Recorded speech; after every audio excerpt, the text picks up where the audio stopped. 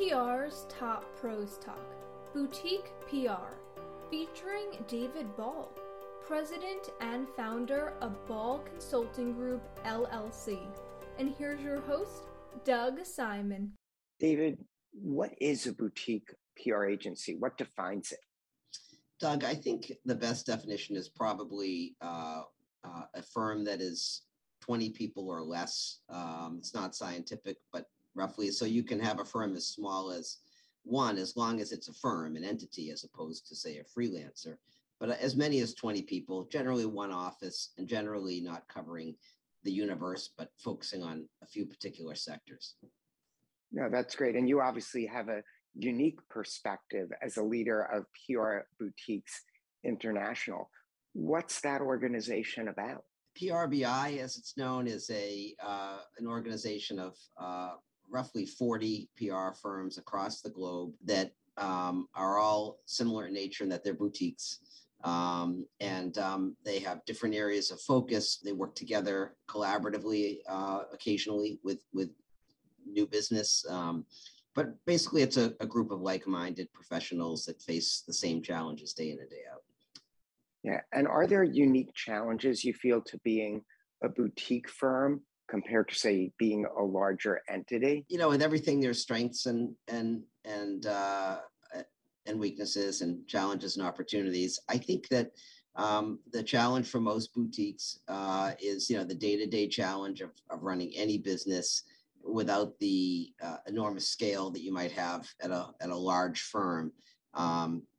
I think the opportunities are really around the ability to be nimble, to quickly adapt to a client's needs, and probably to deliver value in the sense that generally boutiques have less overhead, not no overhead certainly, but less overhead.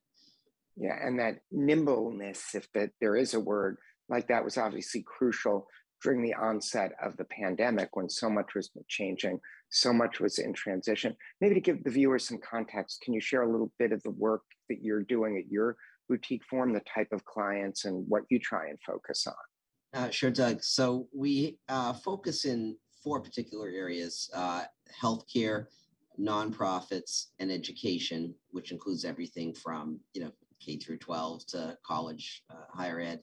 And then we also have a crisis practice that is overarching. So pretty much any sector that has a crisis as a business challenge will serve. So we have just to give you kind of the full perspective, there are other clients that we've served that are in other sectors, because Right. health sometimes leaches over into health tech. And some of our clients are really B2B in nature. So it's not like, and we've done development projects as well. So it's not like, we have 3 distinct boxes that we only stay within, but generally those are our areas of focus. From your experience, are there certain types of companies that benefit more from partnering with the boutique? And then after this, we'll get to, are there some where it's maybe more challenging to have a boutique? So first, what sort of the types of organizations that seem to benefit work better with a boutique size firm? Yes, I think that certainly organizations of any size can work with a boutique. So you may have a national concern, a Fortune 500 company that has a very particular need or is looking for a very particular kind of expertise, and they may use a boutique. You also may have a small firm that doesn't have the resources to have a global firm supporting them and likes the boutique feel and structure.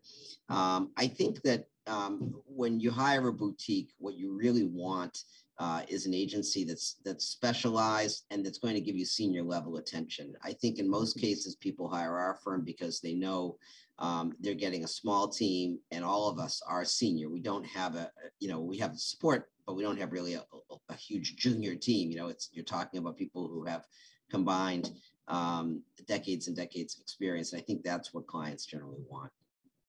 No, that makes a lot of sense. Now, are there ways that larger agencies can maybe sort of bring into play some of the things that make boutiques unique and create that environment even within a larger firm?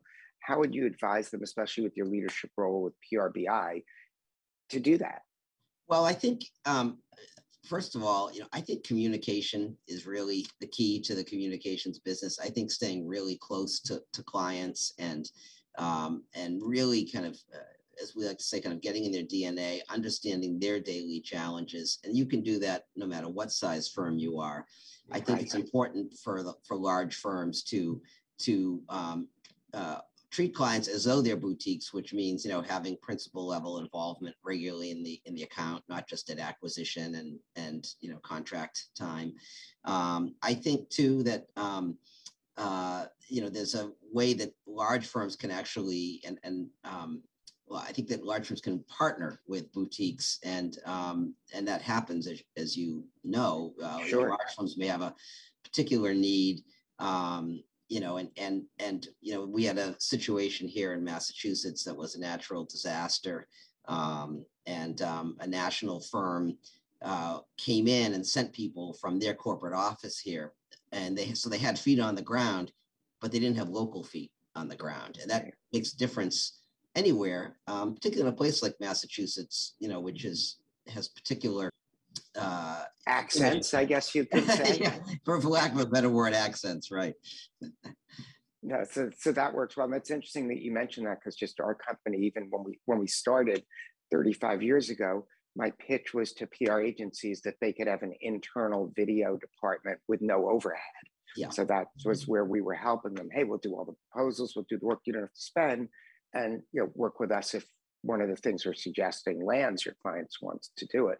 So that's been a model that we've built up. So there definitely is a space for this specialization. I guess by your definition, I'm sort of excited because we're a boutique also. Any final thoughts, lessons learned, maybe to the CEOs, the leaders of boutique firms, if they're considering trying to grow, being more successful? Anything that either the organization or you yourself personally from your experience want to recommend that they be thinking about? Well, I think when I think of my own challenges, because we're very growth focused, we've grown a lot since our founding, roughly 17 or 18 years ago. I think we turn 18 next summer.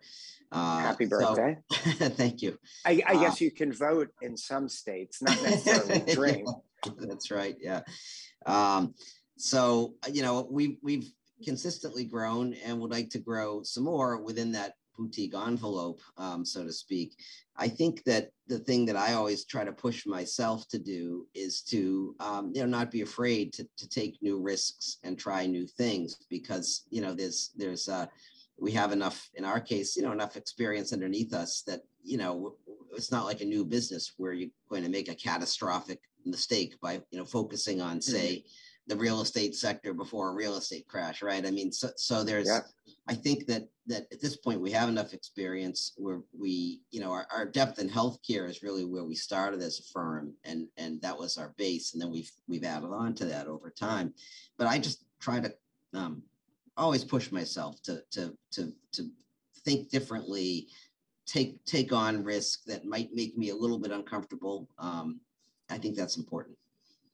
Awesome. I think some really important tips and advice and lessons in this conversation. Continued success to you both in your own company as well as within the PRBI.